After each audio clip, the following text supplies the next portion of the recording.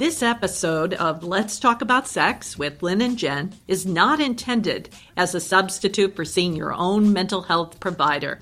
We are here to initiate conversations about sex. Let's keep the conversations going. You can find us on Twitter at TalkingSexPod or email us at talkingsexpodcast@gmail.com. We also want to give special thanks to Nathan Diffie for our podcast cover art and our wonderful editor, Julia W.D. Harrison. Lynn Ponton and I, Jennifer Wong, are the executive producers. Yo. There's certain things that I can talk to you about that I can't really with my dad. I don't think we should talk about this. Hello, this is Lynn Ponton of Lynn and Jen, and Let's Talk About Sex. And we're going to be discussing a subject today that I think is of great interest to a lot of people. And just to start out and say that May of, this is the year 2019, is Mental Awareness Month within the year. And we wanted to discuss a topic that really was relevant to all of us. So are you with me on this one, Jen? Yeah, definitely. Yeah. I think Mental Health Awareness Month is so important. And it actually brings up a whole other component for me, which is that I think our society focuses so much on just the mind. So we call it mental health awareness, which is great. But I want to remind people that it's not just about your mind. It's about your heart. It's about your body. And it's about your soul if you believe in having a soul. So as we talk about Mental Health Awareness Month, I'm really, and you are too, talking about this as a holistic thing. Absolutely, and I think that's the binary that's been in our field for so long, that the mind is pulled out and it's in this separate place. And we really see the work we do with individuals as being much more comprehensive and our lives as being more comprehensive. Well, I think when we don't think about it that way, then we have to compartmentalize our lives in a way that doesn't reflect the reality. Well, then maybe this leads right into the subject, which is really discussing a bit more about sexual harassment and the implications of this, and following up on kind of the ongoing discussion in our country, about Joe Biden's harassing behavior of Lucy Flores and his maybe failure to listen to Anita Hill's story in her testimony 30 years ago. So it's really about the consequences of harassment.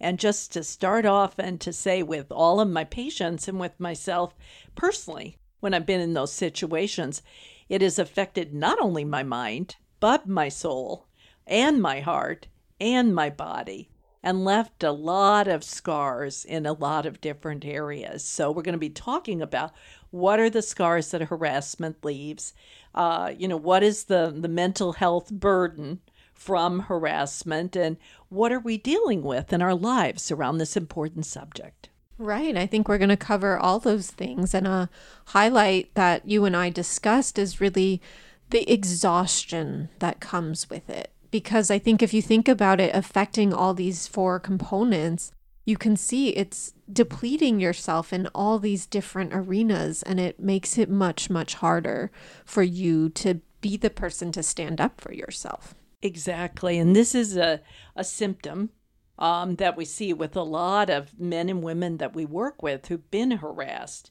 So they're in our office and they really almost can't get through the topic in a discussion with a therapist, let alone with anybody else in the world out there. So it really tires them. They'll fall asleep. They'll kind of lie down. I have a little couch in my office. They lie on the couch and cover themselves with a blanket. So you get a sense of where this pushes people. Yeah, I have a lot of clients who lie down on the couch as well. And I think what is very important to share too is that a lot of the times people are not making the connection between the harassment they're experiencing on a daily basis or somewhat daily basis and the level of exhaustion that they feel. So they know they have these two experiences, but they're not connecting them. Exactly. And that's so important to know that part of post-traumatic stress disorder, it's not in the diagnostic criteria, but it is exhaustion because you're managing all of these other reactions to trauma. And harassment qualifies as trauma really. Well, it can manifest as what the DSM would define as depression or depressive symptoms. That's Exactly. where they throw in the exhaustion, but it's because of the anxiety that you have from sort of gearing yourself up to deal with these situations on a daily, and also the traumatic stress response. Maybe to start a little bit from a personal stance, recently, within the last month, I myself was harassed. And, as listeners might know, I'm now close to a 68-year-old woman, but I'm out in the world. And I testify in a lot of legal cases to help all types of individuals, but many of them are victims of harassment and abuse. And in this context, I work with a lot of male attorneys. So I've had this experience within the last month, and even before that time, with working with a particular attorney whose personal style is to grab me, hold me, hug me, and touch me, in the middle of a case. And I mentioned to you I was going to talk a little bit about this, Jen. But it's very upsetting, and I've had to follow up on it and complain about his behavior and say I'm not going to work with him ever again, and talk about it with a number of people, But one of the symptoms and the reactions I personally have had is tremendous exhaustion. Yeah. It's made me much more tired around other things. I had a case of a young girl who had been harassed yesterday, and I found myself as just ready to fall asleep in the session and had to take an espresso, and of course, espressos are okay. Therapists can have espressos, but it spoke to the fact that, it set up in me a response of this is just really a lot, and I'm really struggling with the amount of psychological and other work that has to be done around it. And as a therapist, you have that awareness built in where you can see the direct connection. Yes. I had this experience, now I'm feeling exhausted. And not everybody has that awareness or knowing to talk to other people. That was something else we brought up, which is that for a lot of people, and I've had my own experiences with harassment, the immediate response is to feel embarrassed. And that's actually really problematic because what that means is that we're interpreting the harassment as us having done something to have invited it. And that's entirely not true. We're simply existing, and then somebody has chosen to harass us, often around some type of power. And that was this situation. I, as I've already mentioned, am an older woman, but I have power and knowledge, and I've had success in this area. Yeah. So this is clearly, when I spoke with another male attorney about it, he said, well, this is clearly about power. He's out to limit your power. He does it very effectively in this way. But you mentioned the shame aspect, and the shame, there's a younger woman attorney who saw one of these episodes or part of them. Yeah. And then I shared it with her. Obviously, we were talking about it. But she said, well, nothing like this has ever happened to me. And again, part of that is because I'm, the perception is because she's a good girl, nothing like this has ever happened to her. And she said, well, I don't dress this way or whatever. And, and I, by the way, was very conservatively dressed. This is not, but it's, she's even more dressed down, nondescript, really trying, I think, to not bring on, any of this behavior in any way, shape, or form. But she's also doesn't have the level of power that I had in the situation. So she and I then talked about this and shared some of these ideas about it, but very tough situation. And that's a common response, though, and it's problematic. I want to help people see that it is problematic because it's, again, inviting that idea that you're doing something wrong when you're not doing anything wrong. And it's very important for us to keep drilling this into our heads so that we reach out and talk to other people about it. Embarrassment, shame can make us isolate, and that then creates a different type of spiral for ourselves. Yes.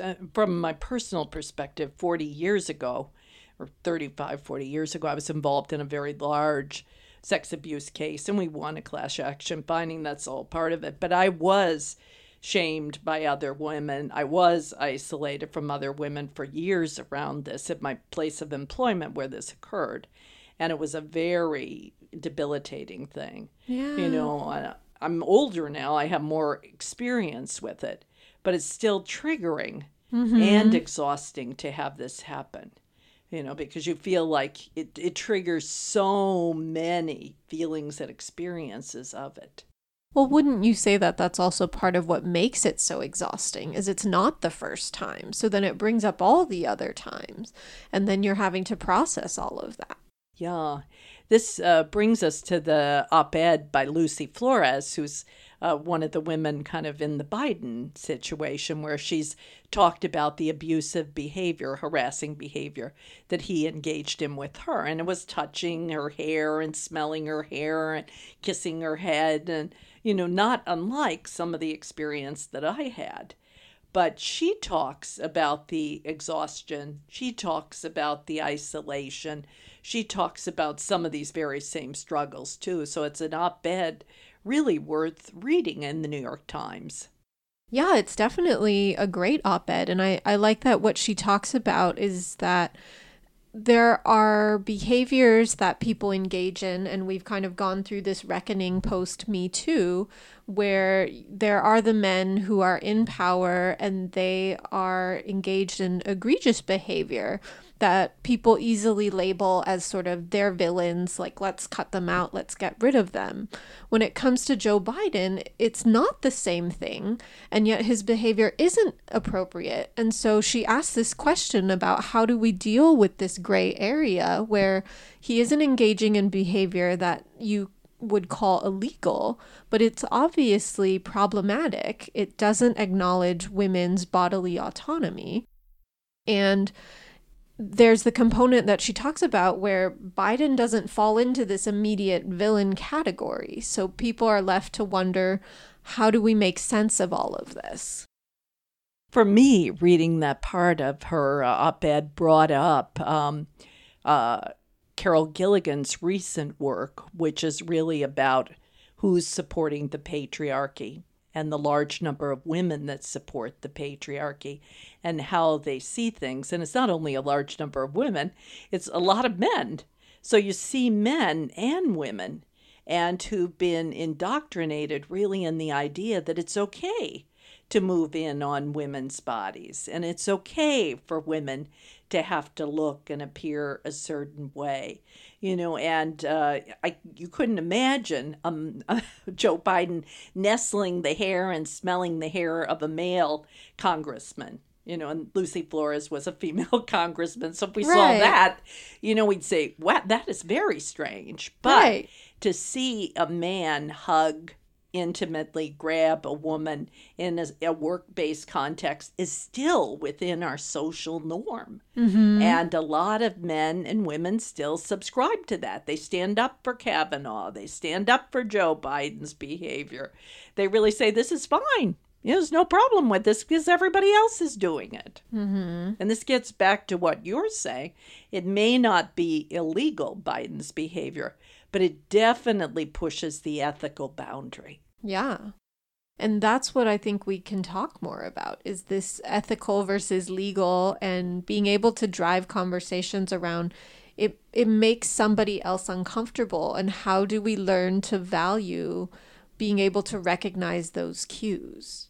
Exactly. Because you had brought up in your situation, you were cueing this person very, very explicitly even. Actually, because this has been within the past very short period of time, I cued him with a story of Joe Biden.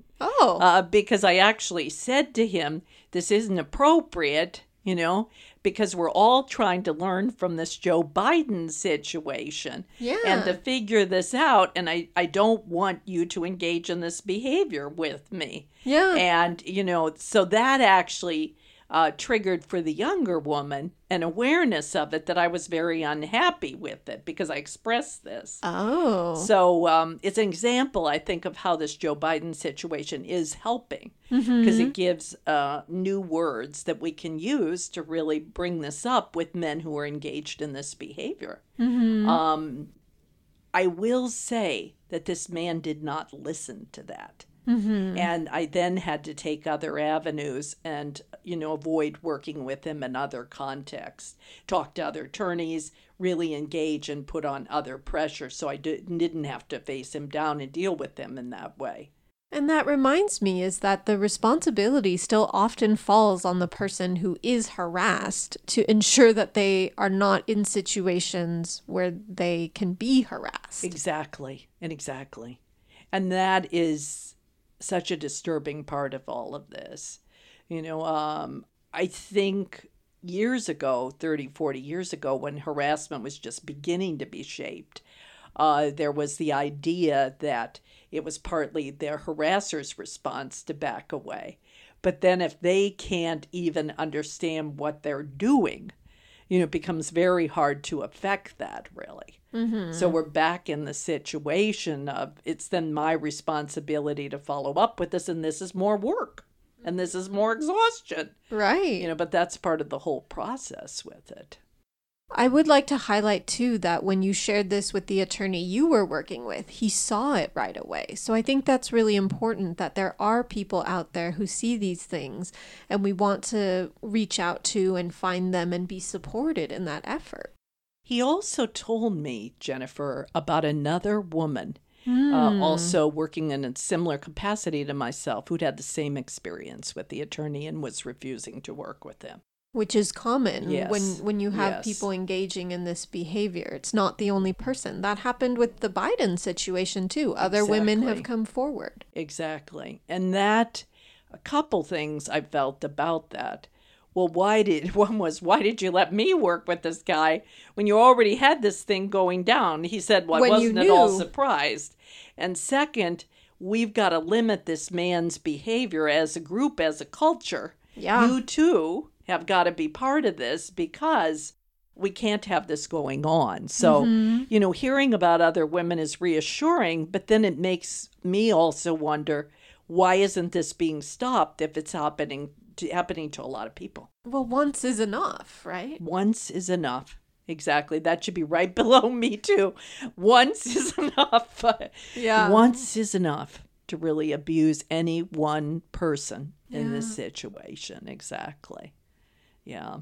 So a lot for Mental Health Month. We're going to be dealing with all the consequences. What do you see with your patients that's most disturbing around harassing issues?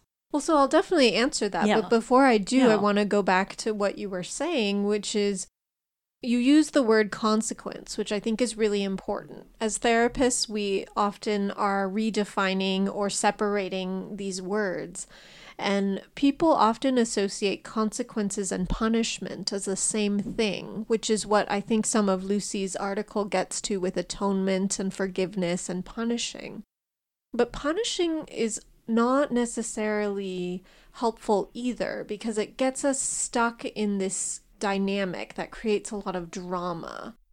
And instead, you really want to look at what are the consequences and what can be done.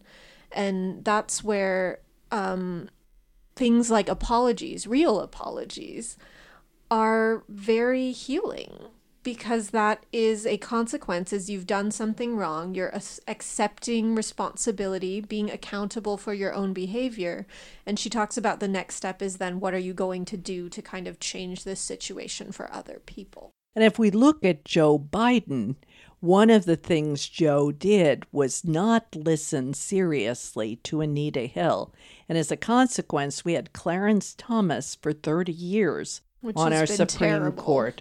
And the laws that he's voted on, if you look at his voting record, is very negative toward women and women's issues. Mm-hmm. So that's one of the consequences of Joe Biden's behavior in that committee. An inability to recognize this type of pattern. Exactly. Mm-hmm. So if we think about what could Joe do now, maybe use Joe as an example, but what could he do?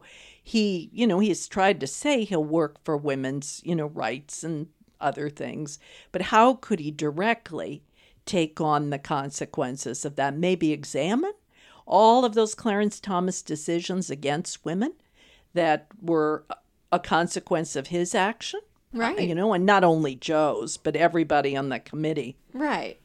I've watched the Anita Hill tapes over and over again. I own them, and a copy of them. Right. And what I see, I can't help but look at it and see Kennedy's face there, and all of the senators from the South who are saying that Anita Hill had erotomania and everything else. And it's just so upsetting, and it really underscores how much progress we've made in the 30 years. But at the same time, it's so hard to see these men in position of power really not hearing her. Mm-hmm. And women should look at that, if they can, at least part of those tapes. And she still doesn't feel heard by these men. That's a big part of what came up in this situation with Joe Biden is, he called her and supposedly apologized, but a lot of women are, again, commenting and saying that's not a real apology. And she doesn't see it as one either. Right. So the apology has to be heard by the survivor/victim, and understood as an apology. That's an important thing about it. And I think actions have to follow. Yeah. Some actions, because there is, and that's maybe atonement. It's not punishment, but that you take actions to alter the harmful behavior that you've engaged in. Yeah. Really. Yeah. It's very, very hard to see that tape and to see those actions in the direction that moved in. And I agree with many people who've said that the direct consequence was the Kavanaugh hearings. Oh, absolutely. And those, again, watching those 30 years later, I think women throughout the country were re-traumatized around this experience. And I think a lot about that too, because for me, I was very upset. I'm still upset about the Kavanaugh situation. But honestly, I haven't done too much in my personal life to fight the fact that he is on this Supreme Court. And so I wonder about how that plays in terms of our exhaustion. We can rally for these things, but then it's so exhausting. It is exhausting to fight these things. That brings us back to how could we fight the Kavanaugh? How could we fight the Biden? What can they do to really deal with some of these situations? Well, we have Biden running for president. And, he has to really look at these things and I think look at the consequences. The consequences of Clarence Thomas were these 10 findings. They're more than 10. Right. But you might list them as such. And these are things that he now regrets having happened. And these are the actions he'll take to make them different if he is to become president. Right. You have to address it directly. Exactly. And this gets to more of what we're talking about with ethics. It's more than the law. It's really about what do ethics demand in response to this situation. Yeah. Yeah. And I think for me, honestly, I'm so tired of politicians who don't take a stand. There's this belief in a way that you can't come down too hard on one thing or another. But there are certain things that require us to take a stance. And I think, women being harassed, men being harassed, people being abused, these are issues where there's a pretty clear sides. Exactly. I want to take it back to the patients that Right. I see. And, that not only do they have exhaustion around these issues, but and depression. Depression, exhaustion do go hand in hand. Yeah. But there's a lot of re-triggering. Yes. So women get re-triggered and they avoid situations and they self-isolate, Yes. let alone being isolated by the culture. But they self-isolate. And that's part of what I was fighting this last month is don't isolate about this. You must follow up right away and take action. And when you're exhausted after being harassed, it's very hard to take action. Yeah. I mean, I definitely see that. That answer, that was the answer I was going to give is, definitely the exhaustion, the depression I see in my clients.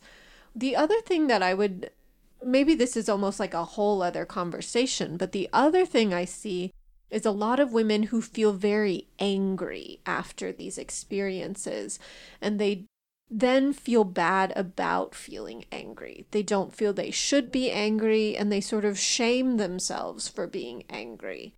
And anger, when it is well directed, is actually a very helpful, useful emotion, because anger is sort of like your alert signal for your boundary being crossed. And so it's very understandable. And this is sort of exactly what I say to a lot of these people when I'm sitting down with them, is it's understandable that you're angry. Your anger is valid because this was a boundary violation, and your anger is working well to help you identify that this is not okay.